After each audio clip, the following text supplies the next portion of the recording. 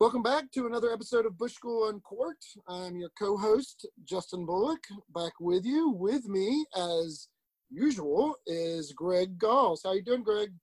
Asymptomatic, Justin, and hunkered down at home. Well, I'm glad that you're asymptomatic. I'm glad that you're hunkered down at home. I'm also asymptomatic. I also am hunkered down at home.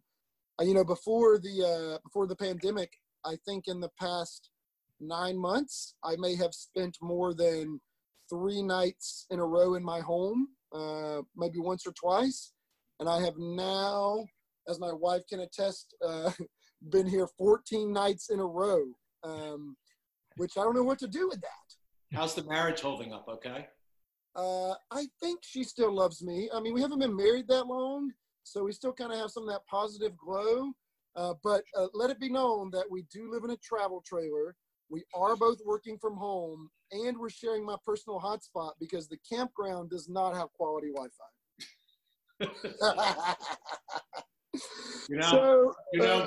Given the burdens that Americans are bearing in this crisis, you undoubtedly are at the top. I think I'm actually getting off quite well, better than I certainly deserve, for sure.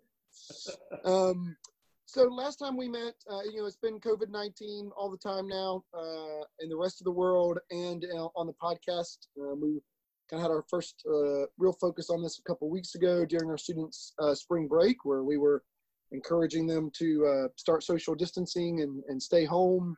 Our last episode was with Professor Andrew Natsios, and we kind of really started laying out what pandemics are, how this one has been playing out a little bit, and what are some of the types of responses where we were a week ago.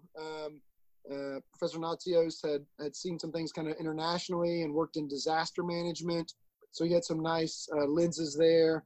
And we actually have 2 really exciting guests with us this evening who fall in kind of the public health and pandemic expert lens, who I think are going to be able to give us some additional information. And with us, we have Gerald Parker and Christine Blackburn. And I want to take a moment and let them introduce themselves, and then we're going to jump right into it this week. Does that sound good by you, Greg? All good. Let's get into it. Right. Christine, how about we start with you? Just a little bit of your background and why you come to this conversation as a pandemics expert. Sure. Okay, so I'm an assistant research scientist and the deputy director of the Pandemic and Biosecurity Policy Program with the Scowcroft Institute. And my background is kind of unique. I did an interdisciplinary PhD. So I got a degree in political science, communication, and veterinary sciences. And in my doctoral work, I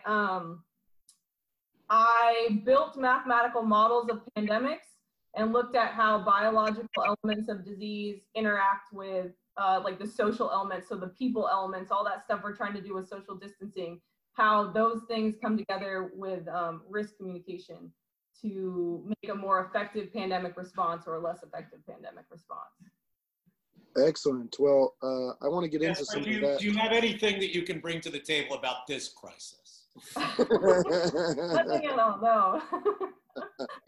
Well, no, we were just having this conversation in class about what are the more effective ways to convey the risks in a pandemic in particular, and some of the challenges there. And so that's something I definitely want to come back to. Thanks so much for making the time. I know as an expert in this area and as everything going on, you are quite busy. So thanks for being with us. We also have with us Gerald Parker. Gerald, how are you, sir? Is it okay if I call you Jerry? Howdy, absolutely. Jerry with a G. Jerry with a G. So give us a little bit of background, Jerry, on how you come to this conversation and why you also are a good authority to talk about pandemics with us today. Well, I spent my career in biodefense, public health preparedness, pandemic preparedness, health security, really kind of straddled public health preparedness and national security. My career, most of was in the Army, 26 years, most of that at Fort Detrick, and a lot of that within the United States Army Medical Research Institute of Infectious Diseases. the Army's only maximum biocontainment laboratory. I was a deputy commander of the lab back in the day. And when I left the Army, I went to the Department of Homeland Security for about a year and was drafted to come to the Department of Health and Human Services just before what I think everybody now knows as the Office of the ASPR, which is the Assistant Secretary for Preparedness and Response at Health and Human Services. I actually helped stand up that office when it was authorized by the Pandemic and Public Health Preparedness Original Act in 2006. I ended up my government career as a deputy, and I was a principal deputy assistant secretary for ASPR while I was at HHS. And I ended up my government career as a deputy assistant secretary for chemical and biological defense in the Pentagon. And then I've been at Texas A&M for 6 years now. I am the director of the Pandemic and Biosecurity Policy Program at the Scowcroft Institute of International Affairs within the Bush School of Governments and Public Service. And I'm also Associate Dean for Global One Health at the College of Veterinary Medicine. So I think, Justin, what this means is you and I should shut up this time. I was having the same thought. I don't think I'm going to have anything to contribute. Well, I want to get into how we're doing, like how we're doing in our response, how we're doing as a country. But before we get there, we got a little bit of this in the last episode, but and either of you that feels more comfortable doing this, maybe just give us the 10,000-foot view of how did we get to where we are in a pandemic, which was declared, I think, about 2 weeks ago, with kind of now cases in the U.S. kind of still exponentially going up, and it's not true everywhere, but still true here. So what's kind of the background information of COVID-19 and where we are currently situated in kind of the phase of a pandemic, if that's the right language for it? Sure, Dr. Blackburn, you mind if I start? Go ahead. So, so this really kind of came to the world's attention on 31st of December when China notified the WHO that there was some unusual cases of pneumonia in Wuhan, China. And things began to kind of quickly accelerate. I think there was a little bit of misinformation, perhaps slow communication, because it looks like now that probably the first cases were probably at least mid-November. But things began to accelerate about the 23rd or 24th of January, if I remember correctly, when it was reported that Wuhan was essentially put on a lockdown, and a severe draconian lockdown. And then that expanded over the next few days to a lockdown of Hubei province, probably involved 50 to 60 million people that were on really a draconian lockdown type measures that only could be done really in China. And then the end of that month, the World Health, finally the World Health Organization declared a public health emergency of international concern. The Secretary of HHS the next day declared a public health emergency for the United States. President Trump also announced some travel restrictions and travel bans, specifically for foreign nationals coming from China into the US. And so that really began what was officially what I would call our containment strategy.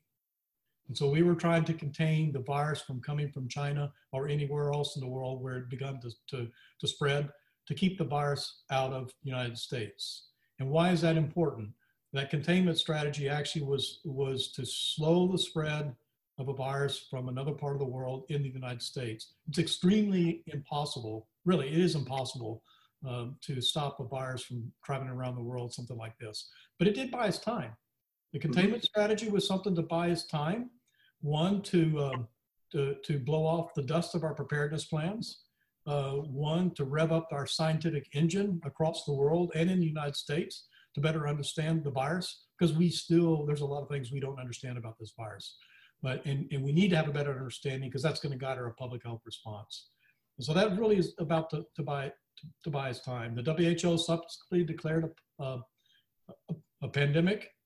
And before they declared a pandemic, they actually began to talk about the infodemic. And we can go back to that in questions, because the infodemic is about bad information that's also circulating around that hampers our response efforts and actually puts people in danger. So we have clearly reached an inflection point about 3 weeks ago, where we had to transition from not the containment strategy, but to a mitigation plus a containment strategy. And so that mitigation strategy is now where we're having to essentially slow the spread of the virus down in our own communities. And you've heard a lot about flattening the curve. And so that flattening of the curve, every outbreak is going to have a curve where there's a rapidly escalating number of cases. It reaches a peak, and then the curve goes back down. So we were in that rapidly escalating, exponential escalation of that curve right now. And so our goal in the mitigation phase of this is to flatten that curve so the peak is lower, and maybe we spread it out longer. And the goal is to hopefully reduce the strain on our healthcare system and hospitals, and that'll reduce the number of deaths that could happen. So we've gone from initial recognition, to summarize, an initial recognition of pneumonia, strange pneumonia cases in Wuhan, to the containment strategy here in the United States, to the mitigation plus containment where we can. So that's kind of in summary where we're at, containment and mitigation, and we're clearly in the mitigation phase now here in the United States and around the world. Christy, what do the models say?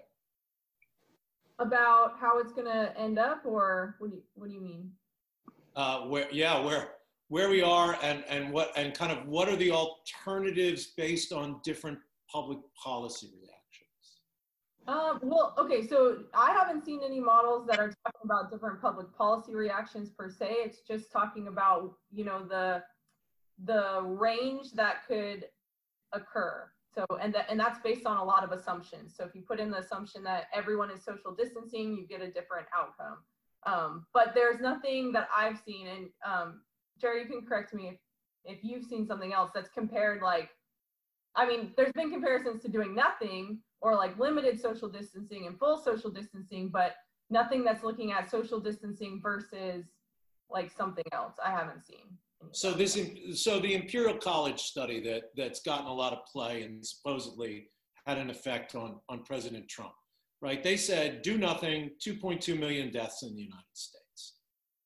Do something, fewer deaths. To me, that's the public policy side of it, right? I mean, doing something is not simply telling people social distance. I mean, you've got to have some government reaction to get people to social distance. They're not going to do it on their own. You got to close the bars. You got to do all these things. So talk to us a little bit about, based on your extensive expertise in this stuff, how important is it that range between doing nothing and doing something? It's very important. So if you just think of it in terms of like the biological side, if you limit the contact that you have with people, you can't spread the disease. So doing something is already minimizing the amount of people that are going to be contracting it, or, you know, like Jerry was talking about, lengthening the time between those contacts that you're going to have, and giving the healthcare system more time to accommodate, because I'm from Washington State, so all my friends and family are up there, and a lot of them are working in hospitals. And, you know, just anecdotally, the things that they're saying is that they're already on the verge of being overwhelmed, and they already don't have masks. They're deciding, should I use a mask for this and not use a mask for this? And so if we are able to put policies in place that can have less people showing up into those hospitals and protect our healthcare workers and protect the vulnerable populations, I think that's huge. There's a big difference between those options. Yeah, so, you know, right now we do not have a vaccine, and we also do not have a therapeutic.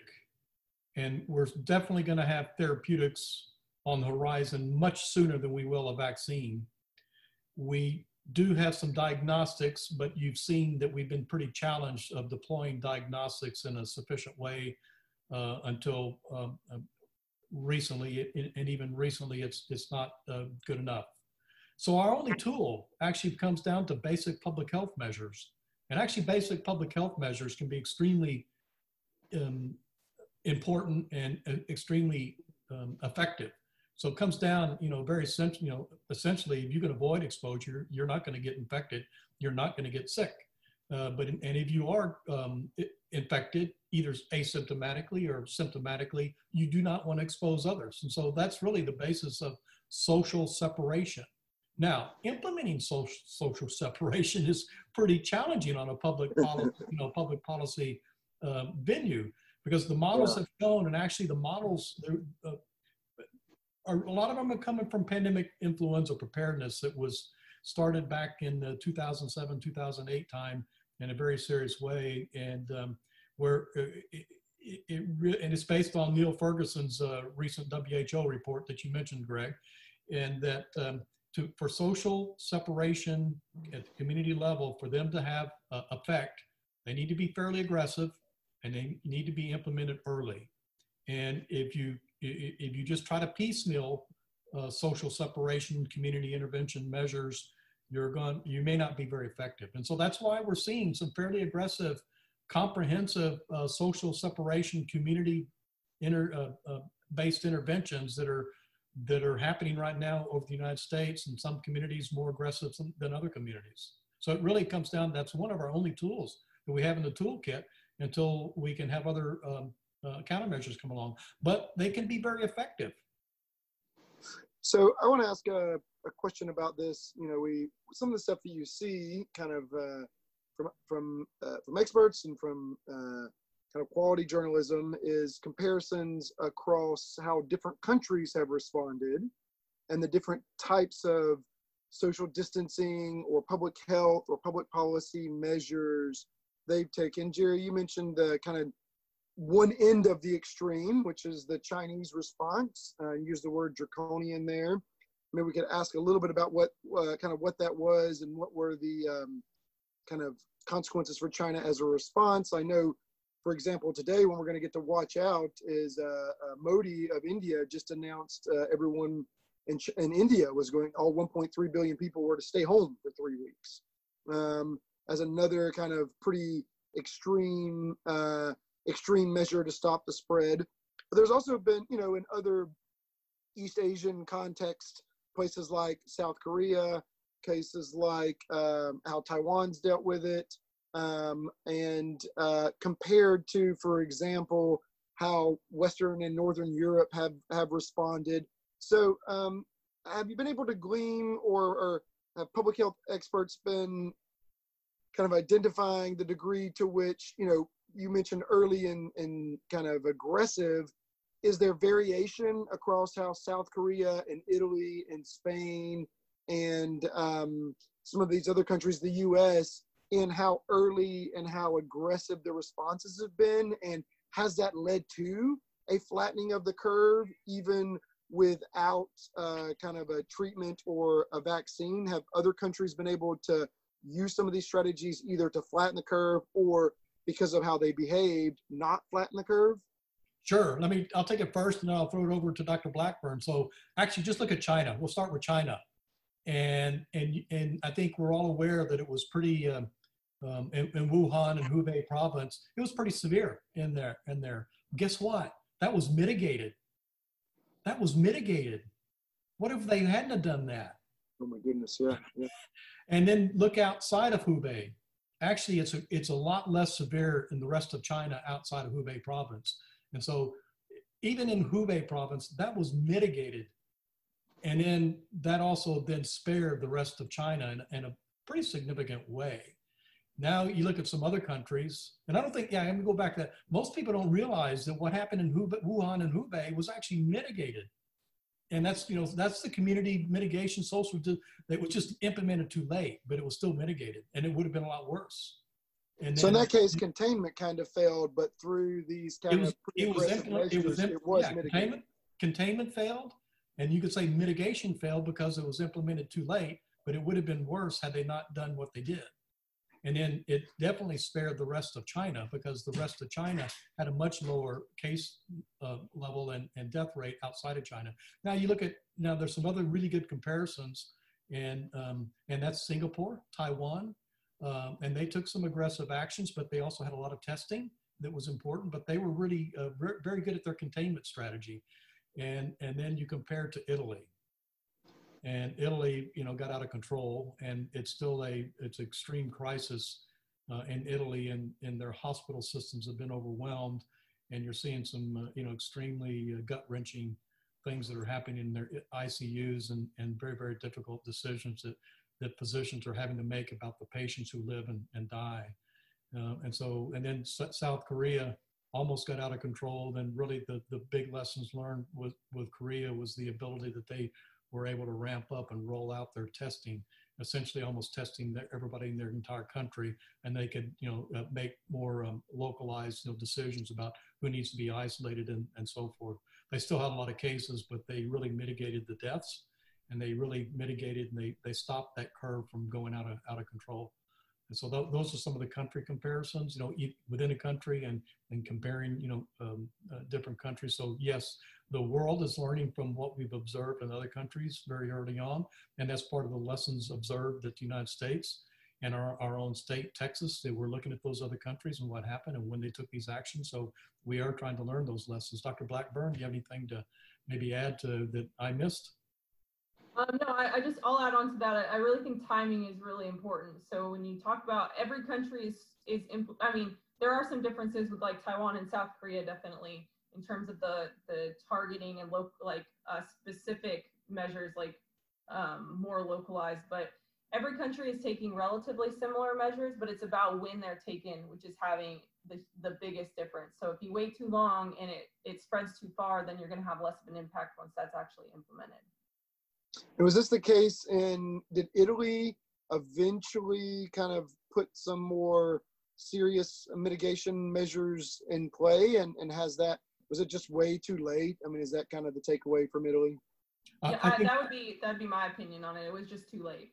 They let people were still wandering around, touring big sites and doing all this stuff 3 weeks ago, maybe? So yeah, it was just too late. So I think the immediate follow-up question that I'm really interested in what the two of you have to say is, we've made some measures. There's some debate about whether they're aggressive enough as part of the debate I'm hearing. The consequences for the economy as a result of the aggressive measures is something that I want to get to. But where were we in this kind of instituting real mitigation measures after containment failed? I mean, are we doing that now, I guess, is one relevant question. And if we are doing that now, are we Italy or are we we're not South Korea in terms of the amount of testing and stuff, but are we Italy or are we closer to, Taipei or to Taiwan or somewhere else? Where are we on this kind of exponential growth? Have we already waited too long in some ways? What are your senses on that? Well, actually, Dr. Blackburn, why don't you go first? Okay, so I'll preface this by stating this is my opinion. And my opinion is we really should have taken actions much sooner. And I'll just give a really small scale example because this is a personal example. The bars around College Station were open for St. Patrick's Day, and they were closed down the day after. So you had hundreds and hundreds of students going out and drinking all together on St. Patrick's Day, when that should have been something that we as a community looked at and said, this is probably going to draw a lot of people out. Let's take this action before that happens rather than after. So that's just a small scale example, but my opinion is we've been a little bit slower than we should have been. Yeah, and I want to say something also. I wouldn't categorize containment as failure. Viruses, don't respect borders, and it's extremely hard in our globalized world, even with travel restrictions and travel bans. And in fact, the travel ban was put in place well into what would be the Chinese New Year, and even the draconian measures taken at Wuhan and Hubei province back in toward the end of mid to third week in January. A lot of people already traveled. around the world. And so, but I wouldn't categorize the containment as a failure. In fact, the containment was to try to mitigate, more spread of the virus to other countries and the United States as well. I think it would be worse had we not done that. But I agree with Dr. Blackburn. Their communities. I think we were slow on the start to seriously begin to think about mitigation measures in any given community in the United States. But on the other hand, I've been really impressed, though, how people began to really take the virus seriously at one point when it became clear that we had this inflection point from containment to mitigation. And I think it became clear that some were talking, including me, at some point in time. We were on the similar curve, and I think we still are. If you look at the outbreak curves of Italy is still going up. Although the last couple of days, there's been a little bit of a, looks like it might be reaching the peak, but we don't know yet. But we're only like 2 weeks behind Italy on that curve. If you lay those two curves out, the slope of the curve looks very, very similar. And so that's why actually in the United States, we've begun to take this extremely seriously. Did we start early enough? Time will tell. But it takes also a couple weeks to see any impact of the social, the community interventions take place, because we have an incubation period of 2 to 14 days, and then it takes another. The median time seems to be about 5 or 6 days incubation period. Then you factor on another 5 or 6 days to show symptoms. So it may take at least 2 weeks before you can see an impact on the outbreak curve. So talking about the contagion in the U.S., New York City and the area surrounding New York City has become the epicenter, at least so far. And I think that's completely understandable. Large population center, people packed close together, lots of international travel. But Christy mentioned Seattle and the Pacific Northwest as another center. So why Seattle? Have we been able to figure out why Seattle was one of the earliest places where the virus struck in large numbers? Well, Dr. Blackburn, this is near and dear to her heart, being her hometown. Yeah, I would say, just from growing up in the Seattle area, that it's probably because we have a very large Chinese population. I think the Asian population in the state of Washington is 15% of the population total. And so there's a lot of people who travel back and forth on a regular basis. So I would say that's probably one of the main reasons that it first showed up there. In the nursing home, when it got into a nursing home as well, I think is a kind of a critical thing. I think we understand now that the vulnerable populations happen to be those over 60. I count myself in that category, but it's also the vulnerable populations also include those that have a comorbidity or another underlying health condition. And if you look at the United States population, you think of the numbers. So that vulnerable population, 70% of that population, it does fall in that over 60 category, but in the 18 to 59-year-old category, there's still another 30% of the population that falls in that category. And the total population of that vulnerable population is almost 110 million people. And so, the number of people in this vulnerable population is still quite high. And we have a total population of, 330 million in the United States. Yeah. The good news is I learned from the Lieutenant Governor that Greg here, as my more elder co-host, might be willing just to sacrifice himself for us younger generations. And I must say in advance, Greg, I really appreciate your public service sacrifice for us young folks. You can go screw yourself, Bullock. So, where's your dedication to public service? Yeah, Lieutenant Governor Patrick has his own opinions, and I I fully endorse his willingness to throw himself into the breach. Yeah, well, if you change your mind, let me know. I can, I don't know how to pass it along, so this gets to a couple of policy responses, and we've kind of, I think, laid out the picture of how we got to here and reasons for New York and Seattle being some epicenters, but we're also seeing exponential growth in Texas, where we are, and in Georgia, which is my homeland, and in plenty of other states. So it's, we've kind of moved on from the containment phase, I think, this point in the US, and we're moving to the mitigation phase. And we've talked about how we've had a varied responses to that. So what should the leadership be doing in general to help encourage mitigation strategies? And, so and I would just add that here in Brazos County, we just had a shelter in place directive issued that takes place in a couple hours from now. This is March 24th, and we're recording at 6:30 p.m. Central. Our shelter in place, I think, begins in a half an hour. So,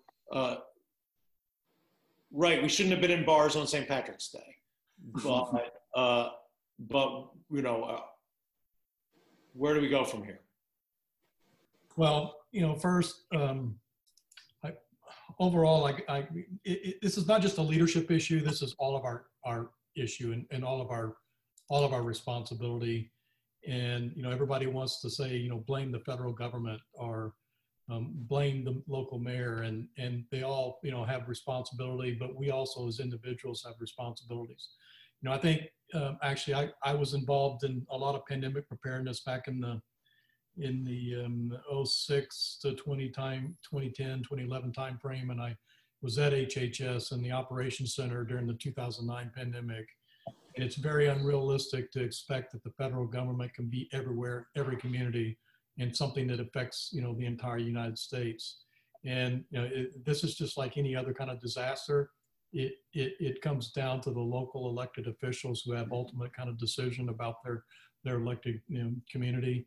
And I give our elected officials, particularly at the local level, a lot of credit for taking these things seriously and trying to implement policies in their communities where it makes sense, listening to guidance from local public health, and trying to implement what makes sense and in a very trying situation where we lack all the information we need.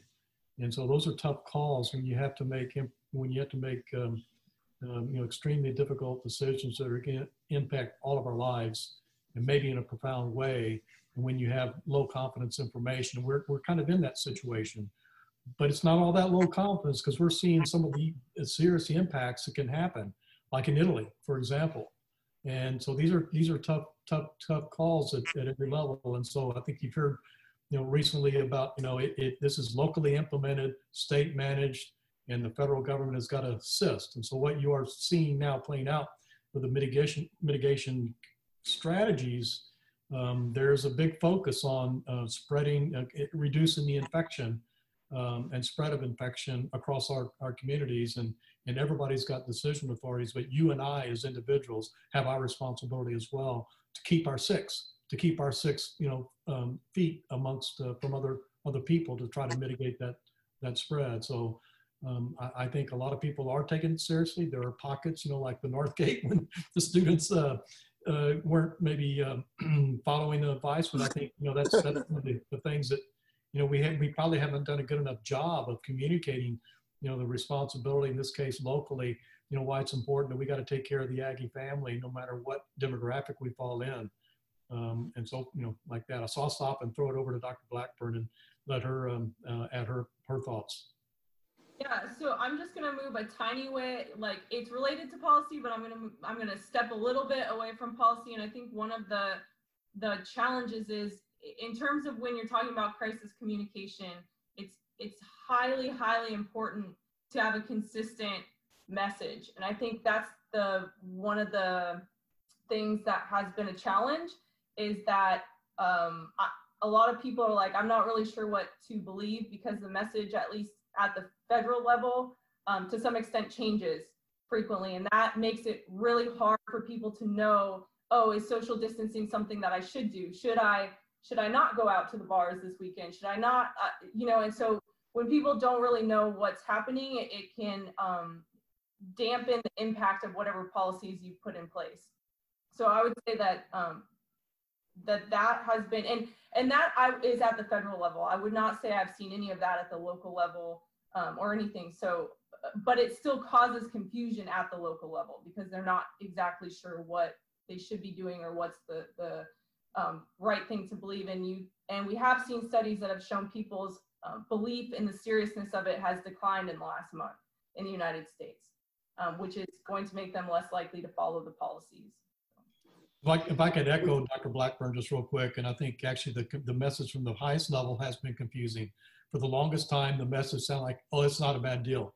Most people are just mild, and this is going to pass. And that often happens. At high levels, we want to send a positive message, but it's got to be a realistic message. And even public health authorities were saying, well, 80% of the patients will be a mild case. Some of them asymptomatic, but we didn't talk enough early on about the other 20%. And it's really the other 20% is the issue. And so it's nice to know that, if 80% of the people who get infected are going to have mild cases, but it's the other 20% is our issue. And there 15% of those are severe cases. And many of those have to have hospitalization. They're severe enough. And then some of those slide into this critical category.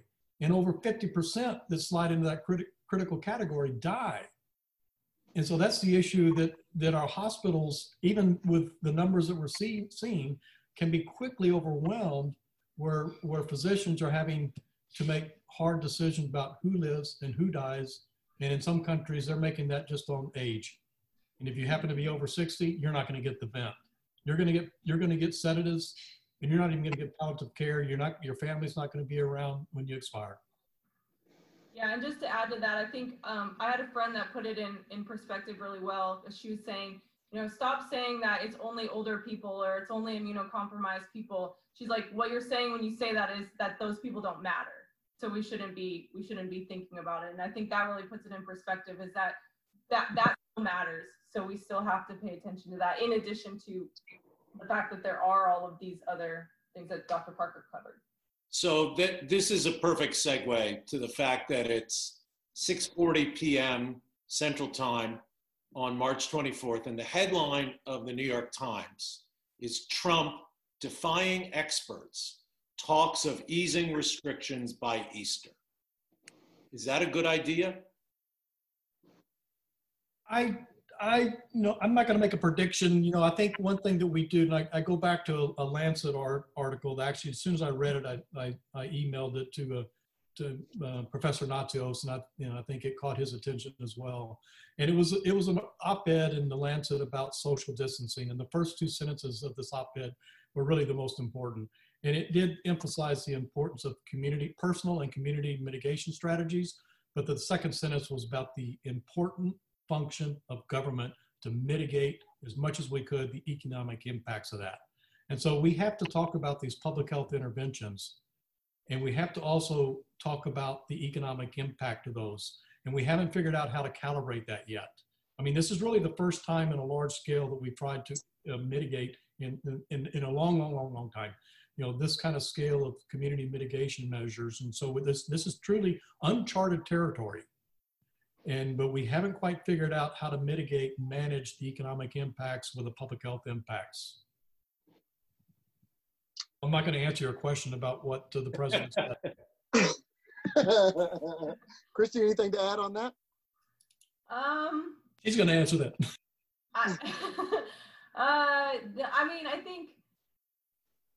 think that it's hard, right? You have to figure out, as somebody who spent a lot of time working in the service industry in grad school, years and years and years, I still have a lot of friends that do that. So I understand a lot of people I know are being impacted personally with job loss and not knowing how they're going to pay their bills after a month from now. So I do understand the economic side is really important, but at the same time, it's kind of figuring out how do we find a balance between making sure that we take care of the economy to the extent that we can, but we also don't unnecessarily cause loss of life. How do we make sure that we're doing the best that we can to contain this disease and keep people alive? I have a different way of asking Greg's question that is that maybe is less is framed a little different way. Let's say that a country is in the exponential growth phase, still in the exponential growth phase.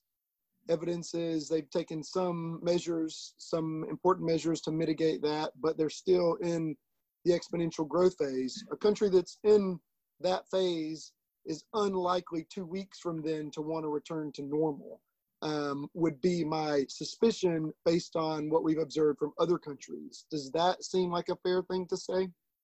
I think it's going to have to be actually managed. You can't, a pandemic is going to be something it's not going to spread across the entire United States at one time. It is going to be something that's going to hit community by community by community by community by community. And so I think it's difficult, for the United States to say that everybody's going to pull the brake off of community mitigations in 2 weeks. I think there may be some communities that can. And I think there's some communities that will not. Because these really kind of have to be factored on what's happening in our individual communities. And so I would suspect in New York, in 2 weeks, if New York is still seeing an exponential acceleration, I seriously doubt if they're gonna make adjustments. Although I think we haven't totally explored is there some kind of risk stratification? We haven't explored that enough on these community intervention strategies. So we're gonna have to explore that more. And so there may be other mitigation strategies or risk stratifications and other ways to try to protect those vulnerable populations while some of the economic engine begins to turn back on. So we just have to explore that a little bit more. I don't have the answer, but I've begun to think about it, and I know others have begun to think about it. Because we cannot just continue to keep on a shutdown mode forever. Yeah, and I would say too that, again, back to the messaging, right? The messaging of saying like we're thinking about raising restrictions implies that, well, we're at this exponential phase in the growth in the United States, that we're also thinking that we don't need to social distance anymore. So I would say it goes again back to that component as well as in potentially enforcing to people that it's not that serious and we don't have to continue. Yeah, and then one of the solutions, fortunately diagnostics and lab testing is going to be very, very important. And the quicker we can kind of roll out diagnostics in our country, the better that we'll be able to understand who's been infected, maybe who's recovered, who's got, maybe immune. There's a whole new class of diagnostics right now. We're focused on PCR detection of the actual virus or pieces of the virus that remain. But we need a whole new level, what's called antibody and serologic survey, and look at population exposure. If we can begin to get a handle on that, like who's been exposed, who hasn't, who may be susceptible, then we can make some of these risk stratification things and go about it a little bit differently. Unfortunately, right now, we just don't have enough data, and that's what's challenging. Jerry, why were we so bad on testing? I'm not sure if I want to talk about it publicly, but to me, it was a failure. It was just, that's going to be an after action that's going to be examined very, very thoroughly, but I think it was a failure. There's already several investigations underway on that. It's kind of embarrassing, actually. When you look at the success that South Korea had in ramping up the ability that they were able to test even kind of early on, kind of the per capita testing, and we were extremely slow. We had technical problems and et cetera, et cetera. But I think we're going to have to re-examine exactly how we do public health kind of surge diagnostics for these things in the future. And it is the private sector that's kind of coming to the rescue right now on the lab testing. And so I think we're going to really have to re-examine our policy and our approach and strategy in the future for kind of pandemic surge diagnostics, because this didn't work. How can universities like A&M play into that? And actually, if you look at other universities, that have medical centers that already had like CLIA labs, they played a huge role. Look at in Dr. Blackburn's hometown of Seattle, the University of Washington, their medical center, already had kind of CLIA, which is a regular. That's just a quality kind of control system for doing human type testing that physicians can make treatment decisions on. So they already had CLIA labs, and they were able to kind of surge their labs, and they were really kind of the backbone of the university in Washington for the early rollout in their community to support the diagnostics. So A&M actually in the future needs to play a much bigger role. We ought to get involved. We ought to build programs in global health security at Texas A&M. We have a new biocontainment lab, the Global Health Research Center. It's primarily focused for livestock, large animal, but it has in the future, it can play a major role. So I think we're going to have to up our game, and we have expertise and capabilities, and we're probably got to do some recruiting of faculty that can play a role in the science of global health and global health security. We got to get in the game. So at the risk of asking you to directly respond to Andrew Natsios as he was on the podcast, one of the things that he said to us was that this is just a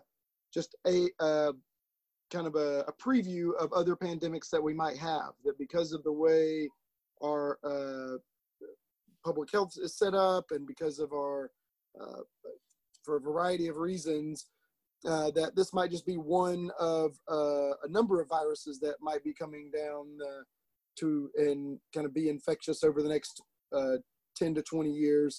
And so I was wondering, do the two of you have any sense as to why that's the case? Is this just kind of step one into a world where we're going to have to deal with things like COVID more regularly? And what is your sense of that? The answer is yes. I'll let Dr. Blackburn elaborate. I mean, my sense is that, yes, we are going to see more outbreaks like this. We have already seen, if you kind of go back the last 20 years, they're increasing in frequency, and there's increasing spillover events, and there's all of these things occurring like climate change, deforestation, all these different elements that are coming together to make the emergence of new potentially pandemic diseases more likely. And then on top of that, we haven't done a great job of learning lessons from past pandemics. So that's something that we always talk about. And I think Dr. Parker uses lessons observed rather than lessons learned. And so we wrote an article 2 years ago about the potential supply chain issue with masks. When I was writing my dissertation, I wrote about the issues with hospital capacity, specifically with respirators or ventilators and that sort of thing. So these are problems that we've known about for a long time, and we've observed them as problems, but we haven't really learned them. So moving forward, I do think there will be more occurrences, and we have to learn the lessons this time so that we're better prepared next time. Jerry, you talked about an infodemic. I'd like to hear from both of you where you think people should go to get good information on this. Yeah, we and it was the Director General of the World Health Organization that used the term infodemic before he declared a pandemic. But it really is a serious problem that there's just so much bad information that gets circulated in social media. There's a lot of great information that also gets circulated in social media. In fact, some of the information I put out on Twitter is pretty good. Starting point. Hold on, only some of it? Wait a minute. However, I think what the best recommendation that I think I want to make sure everybody hears and hears often, that the best information is in your local community. And in there for COVID-19, the best information is your local public health authority in your local community, and then your elected official in your local community. It's great to go out and seek other information and so forth. But if you hear the latest and greatest new cure, hopefully it is, but there's a lot of things out there that don't make sense. And so also always validate and verify things you might hear out in the social media sphere with what is authoritative information coming from local public health. And they get a lot of their information from state public health and and the CDC. And I'm not saying they get it all right all the time, but they're the ones that are the most authoritative voice over time. It is your local, the local people you know in your community and trust. And those, it really comes down to, in this case for COVID-19, is your local public health authorities. And the Scowcroft Institute is putting out pretty good information too. Yeah, Scowcroft Institute. Christy, do you have anything to add there on other sources people, in addition to their local health officials? I'm not sure I can actually say that people should always be listening to their local elected officials. I can't completely agree with you on that one, but I will say local. Actually, in a disaster like this, it's been pretty unprecedented. The degree of kind of people working together, they're putting apart their differences. So in a disaster like this, now I hear what you're saying, but that people are trying to make the best decision they can under an unprecedented time. And I think people have their best, they have their best thinking, and their heart is in how to protect their citizens in their local community. They really are. And it's unprecedented, even at the federal level. Everybody's holding hands and singing Kumbaya until the Senate vote the last couple of days. But it's quite different, you know, in an unprecedented crisis like this. But I agree with you. But well, my only concern is that the local officials might be following the president's Twitter feed, and then they would have all kinds of incorrect information. Well, you know, that's a good point. But I think local officials, they actually are trying to, what I have observed, they're working hand in hand with their local public health officials, and their local public health officials. It's a pretty tight community of listening to state public health and CDC and the World Health Organization. Now, again, there's always some, you know, they don't always get it right, and there's some political things that happen in all those communities as well. But public health authorities, that's in their DNA to protect the public health, and even the emergency management community, and their DNA is public safety. And so, yeah, I mean, I hear you, but this is kind of an unprecedented, you know, kind of time, and they may not always get it right, but they're not listening to my Twitter or you know, everybody who listens to it, but they were listening to, you know, their local guy. I think Jerry is absolutely right on this, with the possible exception of the lieutenant governor. Well, he's hardly a local official. But I would say also Dr. Fauci is a phenomenal resource. So what he has been saying is good quality information. He's brilliant scientist, has been doing this for working with 6 different presidents. So anything that he's saying is good information. It's outstanding. He is a national treasure. Dr. Fauci is a national treasure. End of story. So we're getting kind of close to the end of time here. And so what I've Not the end of times, but the end of our time. Yeah, the end of our time. Hopefully not the end of all time. I think what would be helpful, or what I'd like to leave the listeners with, is for people who are listening to this this will probably go live in 1 to 2 days. What would you say to people that are listening? Like, what should they be thinking about? What should they be trying to do? Like, how should they go about their lives, given that we're still in this exponential growth curve? There's a lot of uncertainty. There's a lot of misinformation. What should people do? What kind of advice would you give them? I mean, I would say, 1, please stay home. Please follow the shelter-in-place orders. Remember that it's not just for yourself, but it's for everyone else in the community. And everyone should be careful about jumping to assumptions. So I know everyone's kind of panicked. It's hard to get information. A lot of things are changing as we learn more about it, but be careful about jumping to assumptions, and also about believing everything that you read on Facebook. Yeah, I would say that, you know, I know everybody has got some anxiety. They're worried, but I would put your thoughts into a more productive thing. It's healthy to be concerned. It can be counterproductive to just worry, and so try to take positive things and be concerned, pay attention, be alert, be prepared, but don't panic. Is really, the message I would like to say. Take common sense approaches. Avoid having yourself be exposed, and avoid, if you think that you may could be incubating the virus, avoid exposing others. Very common sense type things. Be respectful of other people, treat other people with dignity during this period, and by all means, since we're here in Aggie land, keep your fellow Aggies safe. Justin, I counted. You touched your face 27 times during this podcast. Not again. Not again. I did it last time. I think what you have to do is take a bunch of Clorox wipes and just wipe them all over your face. Because I don't. My wife keeps Clorox wipes. I don't want you infecting your wife. I'm glad you brought that up, Greg, because that really is that's very important.